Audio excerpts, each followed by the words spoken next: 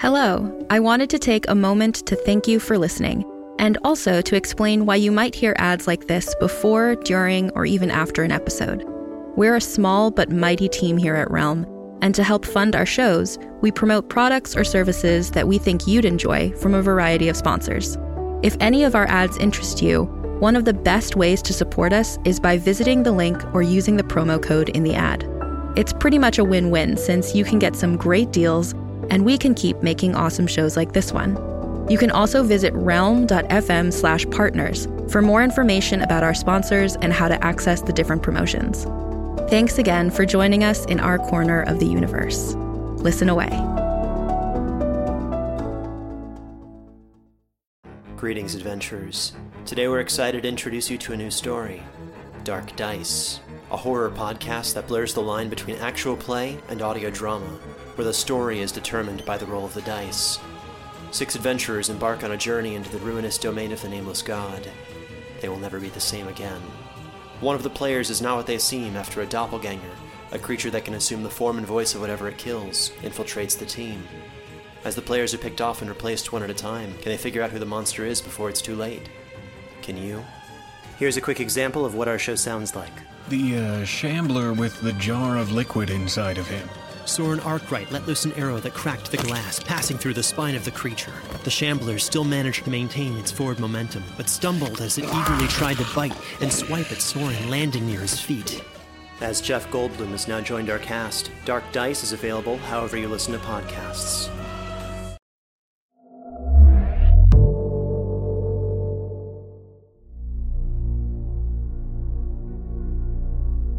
Let out a howl because this is Stories to Keep You Up at Night. I'm Marco Palmieri. Oh, and I'm Devin Shepard.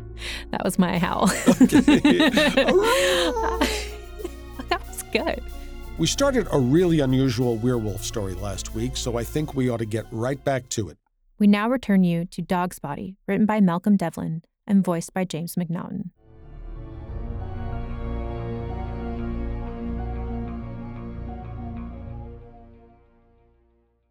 The Volunteer was a different sort of pub, with a very different sort of clientele.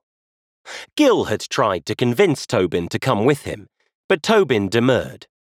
They'd parted ways at the top of Ship Street, and there'd been an awkward handshake, followed by an even more awkward straight man hug that only served to embarrass them both. Tobin set off down the street, and Gil saw him brush his coat down as he went. As Gil expected on the evening before the anniversary, the pub was heaving, thickly overheated and ripe with the smell of beer and bodies. Gil pushed his way into the warmth of the mob, plotting a course to the bar. The crowd swelled and eddied around him, his presence accepted, then ignored. They weren't all werewolves here, but a lot of them would be. The others were friends or hangers-on, or those who simply wished they'd turned themselves. Some had witnessed people change, and that tiny fragment of magic was intoxicating enough. Now they followed the were crowd, greedy to see more. Finally, there were those who just wanted to fuck a werewolf, either in human form or otherwise. They weren't really fussy. This group were easy to spot. They were the ones in the 3 Wolf Moon t-shirts, the Bite Me pin badges, the felt and taffeta tails hanging out the back of their shorts and skirts. Gil had seen it all before. The Volunteer took all sorts. As he waited his turn at the bar, Gil let himself be distracted by the TV in the corner. The news was on, with more talk about the anniversary, more footage of monstrous bodies lying unconscious in public places, more vox pops from the day, which already had the appearance of something vintage and irrelevant. Then there were the crazies. The elderly woman who tried to convince the police her husband had been killed by a werewolf, one who'd apparently stabbed him 8 times in the neck with a letter opener, and the guy in Covent Garden whose rant had gone viral on Facebook. "The rapture has already happened," he said, eyes wide, arms flapping. "No one deserved to be taken to grace. We've all been left behind, and the demons are already here." By his calendar, the world should have ended by now. Gil wondered if he was disappointed it hadn't. Gil! The barman was waiting in front of him. Big guy, bald and bearded, Sepultura t-shirt stretched tight across his belly. "All right, Warren," Gil said. "I'll have a pint of that one there, and maybe a shot of grouse to keep it warm." Warren barely reacted. "Starting sensible, Gil." "Done that. Aiming for insensible now." Warren's grin was broad enough to split his beard in two. There was a loud jeer, and Gil turned back in time to see Chrissy Lindeman's doughy mugshot on the television. The program cut to the footage she'd taken 5 years earlier with her headband-mounted video camera. A fiercely opinionated gun rights activist, Lindeman had been shopping with her sister in a mall outside Atlanta when the event had occurred.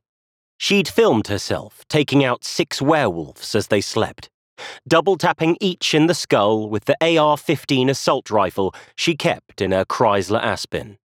One of her victims had been Justin Gethin, who had been celebrating his 6th birthday with a trip to the toy shop in the mall with his family.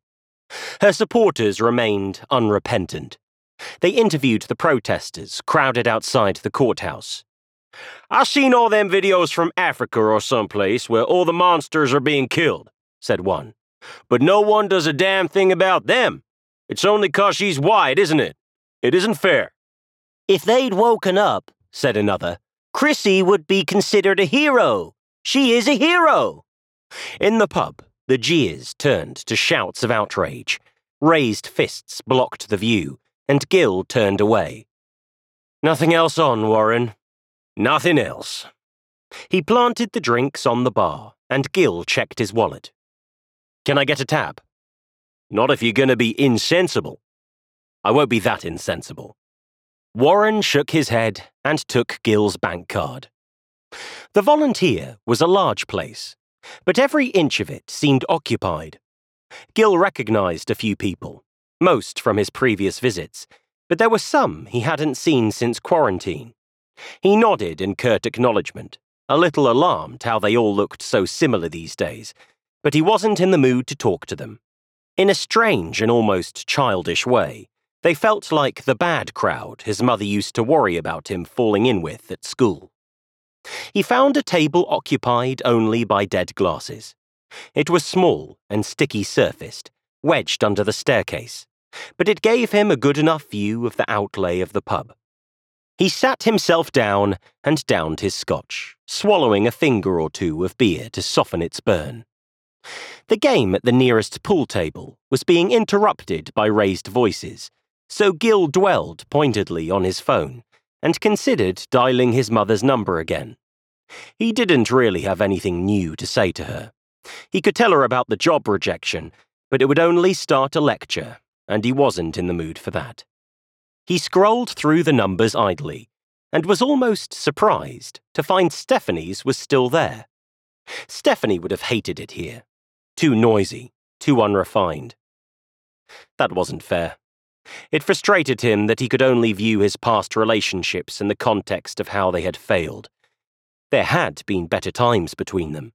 They'd had fun together over the 4 years they'd been a couple, and it never really mattered where they'd been. They'd met in a pub, worse than this one, and that mad early rush of romance had a searing brightness, if no real depth or connection. Maybe they were still too young back then. By the time the event came round, they no longer smiled at each other in quite the same way, so maybe it was just the excuse they needed. He remembered her look of distaste when she came to visit him in quarantine. He'd been there for nearly 2 months by the time they'd opened the facility to visitors, and Gil's presence there seemed to embarrass her. It didn't help that the conditions were so strictly controlled in those early months, and the glass between them exacerbated the prison feel. Stephanie had sat opposite him. She'd brought a bottle of antiseptic gel and constantly dabbed it on her hands, rubbing and kneading them. She'd barely looked at Gil. Her eyes darted around the glass instead, looking for neglected breaches where some infection might find a way through. He remembered she mostly talked to him about work, and he remembered how that had annoyed him. He didn't remember what he'd said to her, but he didn't think he deserved the email she'd sent him 4 days later. "We regret to inform you, etc., etc." "This seat taken?" There was something familiar about the voice that made him look up. He almost didn't recognize her to begin with. The rock chick look was so far removed from the neat tweed trouser suit she'd worn during the interview a week ago. "Vicky," he said. "Is that right?" "That's right," she said. She gestured at the stool, tucked halfway beneath the table. "This seat is free, sure, all yours." She surprised him by pulling it out a few inches and sitting down to join him at the table, setting her fizzing highball next to his flattening pint. Gil glanced around the room, as though he could figure out where she'd come from. "You here with friends?" It was a bit of a struggle to keep his tone civil. "I'm meeting someone." She smiled, not like the small, curt smiles she'd used so sparingly during the interview. Those had been professional, on-off expressions she'd deployed like punctuation. This was something warmer, conveying sentences rather than silences, and for a moment, Gil felt it was an opening, a way in. "I have to admit," he said, "I'm kind of surprised to see you in a place like this." "Last time we met," she said, "I was interviewing you, not the other way around, so you don't have to be surprised by anything, really. We may as well have just met." Gil extended a hand. "Gil Mackenzie," he said. Her smile widened as she took his hand and shook it. "Of course, I have read your CV," she said. She picked up her glass and chased the straw around the rim. "Yes," he said. "About that." Her smile shrank a little. "Yeah," she said. "Sorry." She studied him for a moment, then set her drink back down on the table. "Listen, I shouldn't be telling you any of this. It's very unprofessional. But we didn't turn you down for the job because you were LPS. That's what you're thinking, isn't it?" "Why then?" She shrugged. "You haven't worked in the industry for over 5 years. Your projects and references were out of date. In comparison with the other candidates, you just seemed a bit out of touch." "Not my fault. I'm not saying it's easy," she said. "But there are ways you could have kept on top of things. Programs, college, and so on." "Bullshit." "Okay," she said. "I'll drop it. But just so it's out there." They fell to silence for a moment, and the argument at the pool table, violence brewing, filled the gap. Vicky said, "Do you smoke?" "Sure." Her eyes flicked across to the pool table. "I could use some air," she said. "Let's get some more drinks in first." There was that smile again. "Deal," she said.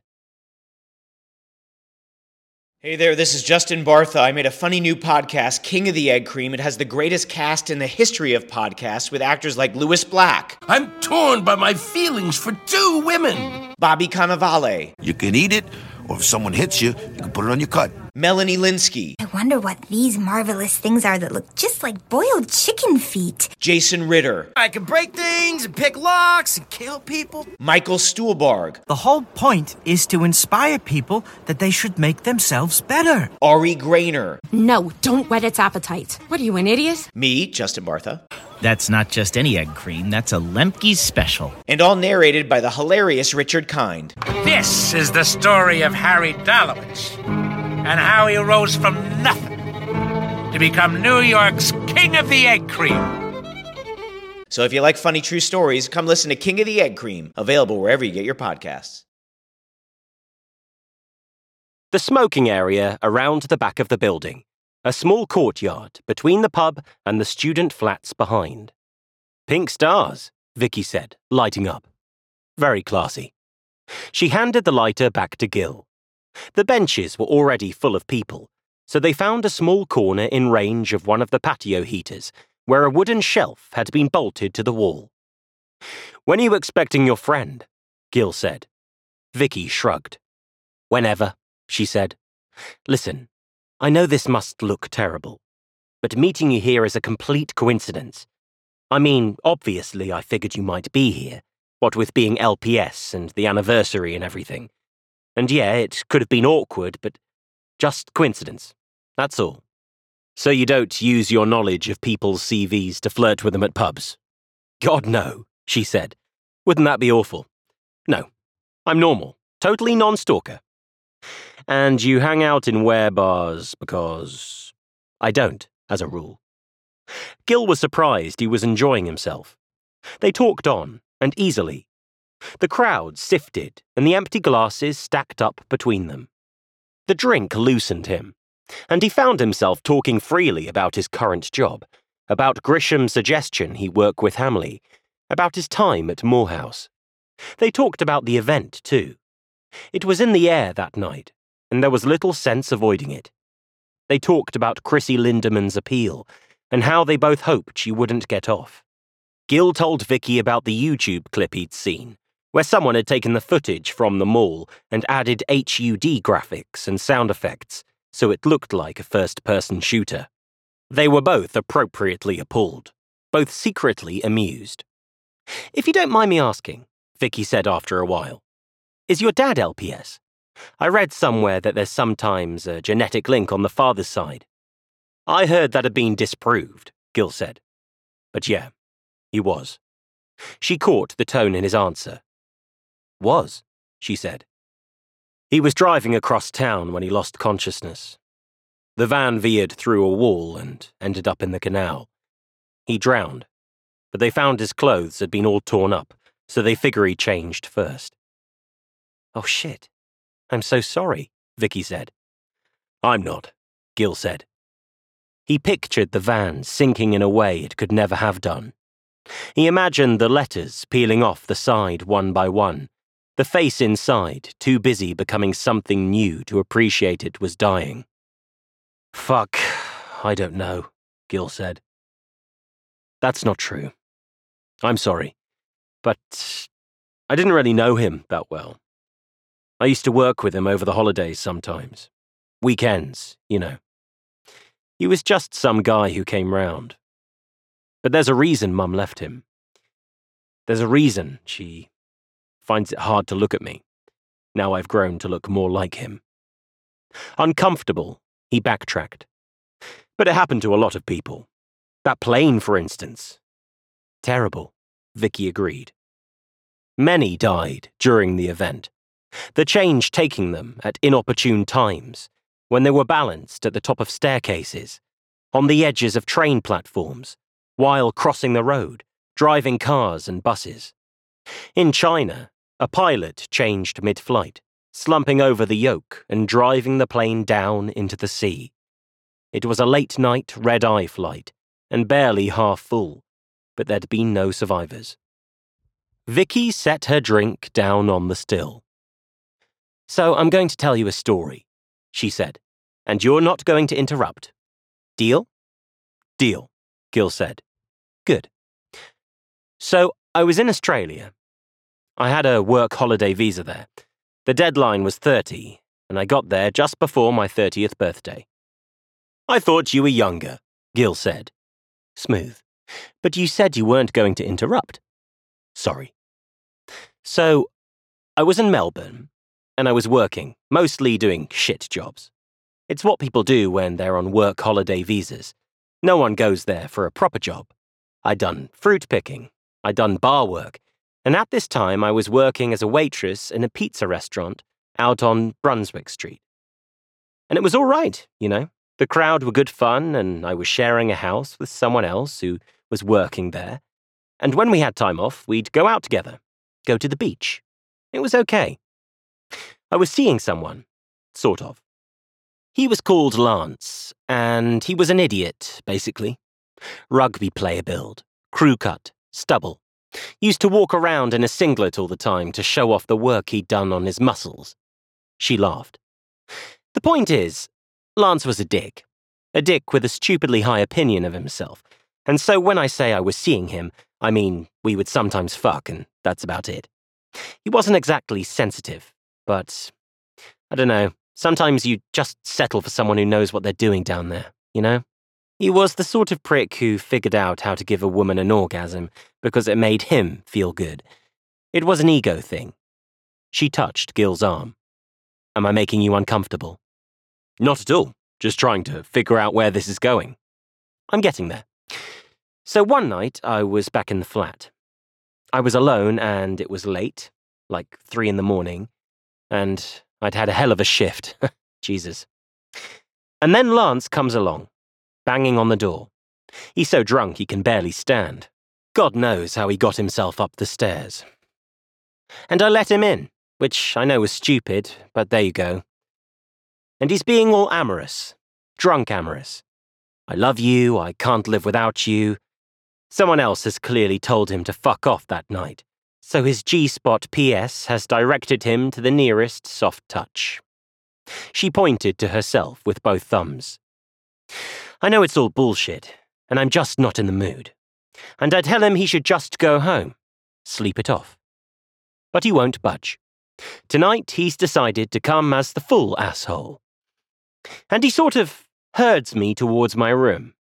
Because he's a big guy, you know. Those muscles aren't all show. He's strong. And mostly I just can't be bothered dealing with this right now. The more he tells me he wants me, the less I want him to touch me. No, I tell him. Go away, come back when you're sober. No, he goes. We should totally screw each other right now. Right here. It would be so fucking hot. Only a drunk guy thinks that screwing a drunk guy might be hot. And by that point, he's cornered me by the bed. And I'm scared of him. I've never been scared of him before. But now, he's become more than a prick. He's become a prick with a purpose. And he stinks of alcohol. And he's huge, red-faced. He's terrifying. And my phone is somewhere else, so I can't call anyone. I'm looking for something to hit him with, but I've got nothing. Just last night's underwear and some dumb fuck's soft toys. Hit him with any of those and he'd mistake it for foreplay. So I draw myself up like this, and I point to him like this, and I go, Lance Parkinson, you're a monster. Swear to God, if you don't leave right now, everyone else will see it the way I do. And he grins, all drunk and lopsided like he's had a stroke, and he lurches forward anyway to try his luck. He gets one step closer and then, just like that, his eyes roll up into the back of his head like cherries in a fruit machine, and he collapses on the bed. And then, he turns into a monster. Gil blinked. 5 years ago, Vicky said. Almost to the day. Shit, Gil said. Yes, that's pretty much what I said. Her laugh sounded forced. Because of course you can imagine what I must have thought. There I was, staring at my hand like I just zapped him with something. Hell of a way to find out you're a witch, right? But first things first, I'm scared he's going to wake up. Because now he looks really scary. You know what I mean? So I'm out of the room, and I barricade the door with the sofa. But that doesn't feel like it's enough. I'm out of the flat, and I'm running down the street. I don't know what to do. I don't know if I even believe it. Do I go to the police? Do I call an ambulance? What was I supposed to say? Hello, I've just turned my boyfriend into a monster. Can anyone help? There was a laundrette down the road. An all-night laundrette, internet cafe place. I'd sometimes go there after work if I was still buzzing. Go for a chat. Read a book. So I head there now, and there's a crowd on the street outside, staring in the big window at the front, and I join them and try and see what they're looking at. Another werewolf. Right. This hairy lump pitched forward with his head in one of the washing machines, halfway through emptying it. It would have been funny if it wasn't so. And then there are the sirens, raised voices, screams, and we can see the TVs on the wall on the back of the laundrette and the breaking news. And that was when I started to get an idea of how big it was. This was everywhere. And I still thought it was all my fault. This was all me. What if I was defending myself and I just overshot and this happens? And there I was, staring at my hands, trying to imagine all the power that must have been backed up inside of me. All this time, something world-changing, just waiting for a release. And was it? She laughed again, then raised her arm and pointed. Gil Mackenzie, you are an animal, a monster. She smiled, but again, there was a sadness there. No, see? Nothing. Coincidence, nothing more. But for a few days I wasn't sure. I skipped work and I walked around the town terrified of what I'd do next, as though I might make a careless gesture and burn down a city block. Because it's frightening, isn't it? That sense that you're not quite in control of who you are. That sense that you might snap your fingers and people will get hurt. Across the courtyard, a blonde girl was dancing for the benefit of a thick-set man with a shaved head and bulging eyes. The girl was much younger than he was. She wore a Teen Wolf t-shirt tied up under her midriff. The man at the bench was staring up at her, his expression somewhere between awe and horror. "Do you know what really freaks me out about the whole thing?" Vicky said. "If I'd had a better day that day, and Lance had turned up as he did, I might have gone, sod it, and fucked him anyway. Can you imagine that? All those were-groupies, desperate to screw an animal, and I was this close to living their dream." She grinned at Gil. "People are weird," she said, and downed the remains of her glass. "Time? 12:10. Bar's still open. My round? You're already drunk. You're not drunk enough." She snorted. "Go on then, one more. Then we should pour you into a cab." "I'll walk. Can't afford a cab." "My treat. Get some crisps." There was a difference, he realized, as he made his way to the bar, between being sober but feeling a little bit drunk, and being drunk but feeling a little bit sober. Everything felt muffled to him, but there was a fraction of awareness which cut through his clouded senses like an open window on a winter's day. He ordered 2 more drinks, another beer for him, another rum and coke for Vicky, and he could feel Warren studying him, trying to gauge his state. "Near time for you to pay that tab, don't you think?" he said. "Sure," Gil said. "Why not?" The pub had emptied out a little, but there were new faces too, refugees from other venues which hadn't had their licenses extended for the evening. Somewhere behind him, a low voice pronounced his name, but it didn't feel as though it was for his benefit. Ollie was there, standing in the middle of the room. He was dressed up for the night, polished shoes, popped collar, bloodshot eyes. He'd clearly had a long night himself, and simply by looking at him, Gil felt more sober by comparison. He felt anger stir up as well, as though the drink had chipped something loose. At first, Gil assumed Ollie was alone. Then he saw the shape of Troy near the door. Benny, too. They were watching Ollie from a safe distance. They were on enemy turf, and neither looked comfortable to be here. "Look at this," Ollie said. "The working man." He reached out a hand and plucked at Gil's paint-spattered sweatshirt. "Doesn't even bother getting dressed up for the evening, because this is you dressed up, innit? You're the sort of stiff who puts on a tie when he wants to relax, and here you are, come to a bar, pretending to be someone who works for a living. Maybe pull a bit of skirt. Some idiot's idea of a bit of rough. Look at my hands, Ma. I got calluses on my hands. Wanker. You know what you are? You're a fucking tourist. We all seen you going off in your suit to go to interviews every other week." His voice switched to a public school falsetto. "I'm too good for this place. I'm going to get me an office job like I deserve." Baleful, his expression was. It was serrated with resentment, glinting in the dull light of the bar. He jabbed Gil's chest with his finger. Gil held the glasses steady, but took an involuntary step backwards. He felt as though the room was growing close and dark, as though Ollie had stolen the only light. He felt the flicker of fury brewing, and under his breath, he began to count its distance. 1, 2, 3. "And you see all these other people in this room," Ollie said. "These fine, upstanding people. Tomorrow, they'll all turn into wolves. Sure. But wolves are fucking cool, man. Not you. You're a dingo. A fucking dingo! You're gonna spend the rest of your life licking your balls and humping the furniture." Gil breathed. 4, 5, 6. He breathed heavy, and something caught making his breath sound like a low, warning growl. "And that's you," Ollie was saying. "Mummy and Daddy must be so proud, sweeping up after scum like me. All that money they spent on you, and you're a fucking cleaner. You're literally picking up bitches in bars. You're a fucking dog." The last words were near as spat, but Ollie didn't wait for a response. The triumphant look on his face was not for Gil, but for the friends he turned back to, his arms raising, ready to accept their applause. Gil saw storm clouds, and they were beautiful. Fine. He wasn't sure if he said it out loud, but when he dropped the 2 glasses, they landed like punctuation. He didn't drop them. He cast them down, so they shattered on the painted floor, their liquid contents achieving an impressive radius, which almost cleared the room.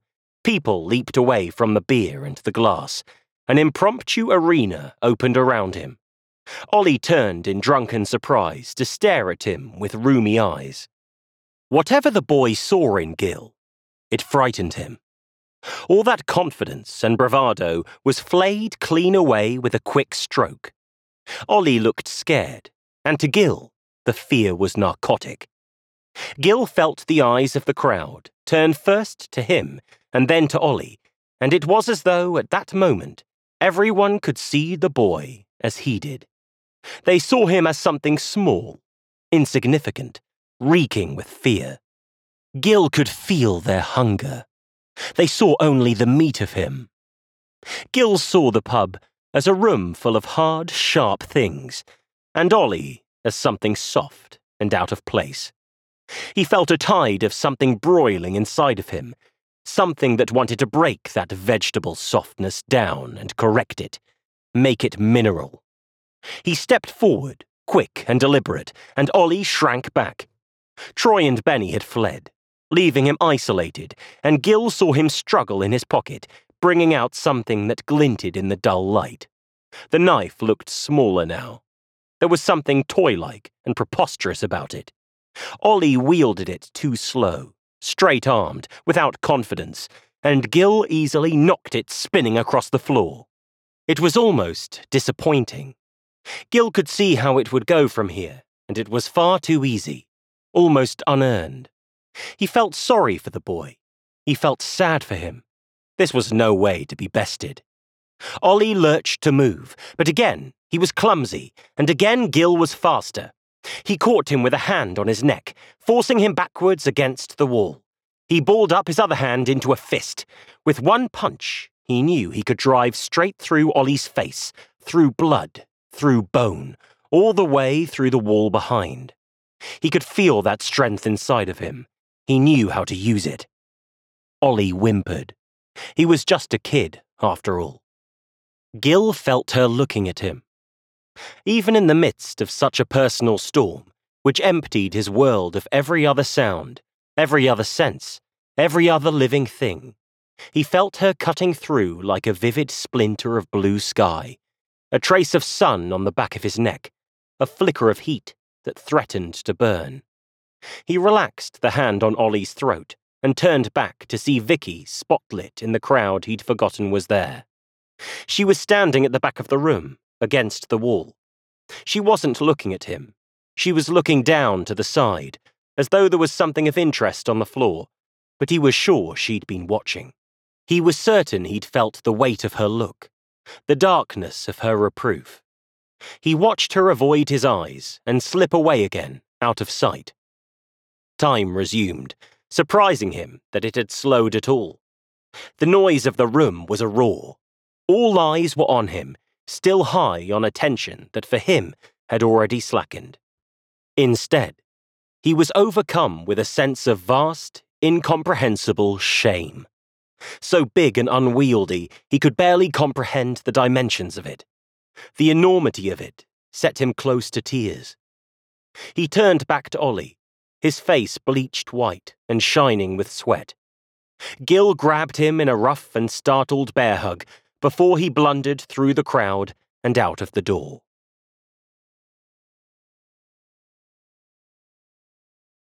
Vicky was standing by the curb, her telephone to her ear.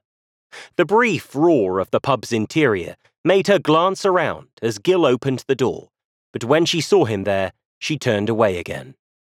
"Did your friend turn up?" Gil said. "The one you were waiting for?" Vicky pocketed her phone. "Not really a friend. But yes, in that respect, they never disappoint." She turned back to him and set her hand on his chest. "Here's something I don't understand," she said. "Everyone's so concerned about the fact you all changed. The media, the government, all of you, most especially. But no one asks why you changed back. You were given all that power, all that strength, and it was gone again before any of you could use it." She leaned in close. "Maybe, after all that, you were found wanting." A taxi pulled up at the curb, and Vicky kissed Gil gently on the cheek. When she turned away from him again, he was acutely aware of how cold the night had become. "The guy we employed," she said as she opened the taxi door. "He came out of quarantine and fought his way back up the ladder. Went on courses, like I said." Gil stared at her blankly. "The guy we hired is LPS," she said. "Bullshit. No. He's nothing like Lance. Nothing like you. He's at home this evening. Got kids. One of them's LPS too. Apparently, he was cute when he changed. Like a puppy." She ducked through the door and spoke to the driver. Gil didn't hear what she said. Again there was a roaring in his ears that eclipsed everything else. The clouds were gathering again, the storm approaching. It was anger, he knew, but it wasn't aimed at her.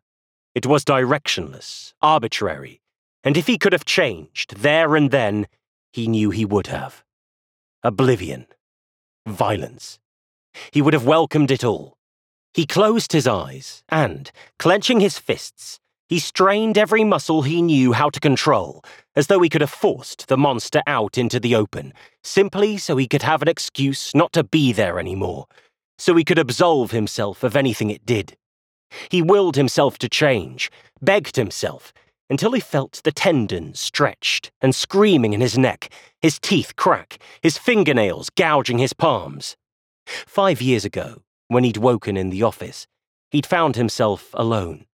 His clothes were torn, his shoes had burst, and he felt drunk and unsteady as he struggled to his feet. He'd barely thought about how strange his situation was. He felt so weary, so tired. He just wanted to go home. He saw others around the office, woozy and ragged. They moved like revenants, but they couldn't bring themselves to acknowledge each other. He'd found his coat and stumbled outside to find an empty world which had changed irrevocably in the hours that had passed without him. He still wasn't sure how he found his way home. He only remembered it took longer than it ever had before, and that everyone he passed backed away from him and gave him room. He'd heard sirens, and later he wondered if they were because someone had reported seeing a van in the canal. Some sad and lonely workman, face serene and preserved behind glass. When Gil opened his eyes, the taxi was still there outside the Volunteer. The door was still open, and he stared at it for long enough to imagine it might have been an invitation after all. Long enough for him to wonder if he'd misjudged her opinion of him. Maybe she wanted him to come with her, for them to go home, to start something, anything, everything. But he didn't move. The promise of the open door was such a delicate thing. He was loath to risk breaking it with his own clumsy advance. Instead, he watched as a hand reached out and pulled it shut with a snap. He watched, listless, as the taxi moved away from the curb. He stayed until the bright, angry taillights receded into the dark like the eyes of something primal retreating into the night.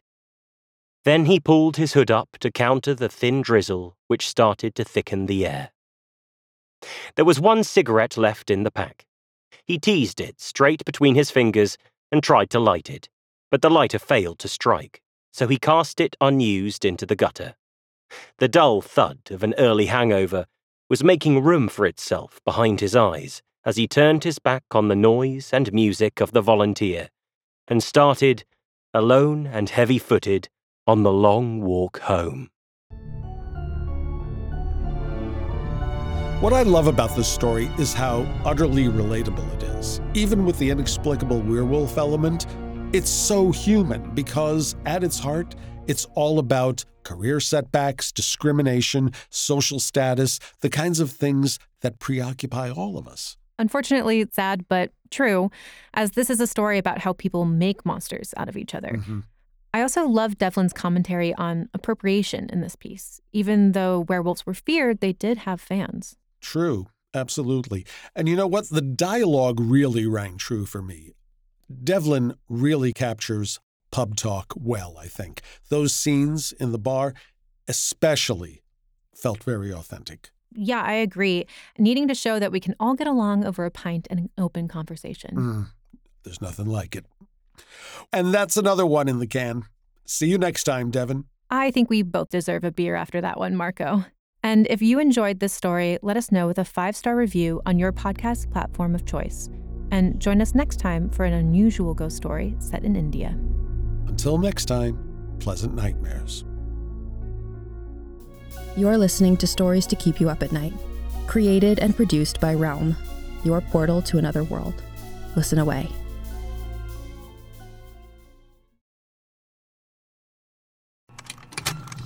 Contained herein are the heresies of Radolf Burntwine, erstwhile monk turned traveling medical investigator. Join me as I uncover the blasphemous truth of a plague-ridden world, that ours is not a loving God, and we are not its favored children. The heresies of Radolf Burntwine, coming January 2nd, wherever podcasts are available. Stories to Keep You Up at Night, episode 95, features Dogsbody Part 2 by Malcolm Devlin. It is produced by Marco Palmieri and Kaylin West. Associate produced by Angela Yee and Devin Shepard. And executive produced by Molly Barton, Julian Yap, and Mary Osadolahi. Hosted by Marco Palmieri and Devin Shepard. Performed by James McNaughton. Audio edited by Corey Barton. Additional editing by Angela Yee. Original theme by Hashem Osadolahi, featuring drummer Andrew Niven, and mixed by Max Kuttner. Cover art by Kendall Thomas. Find more shows like Stories to Keep You Up at Night by following Realm on Apple Podcasts, Spotify, or at realm.fm.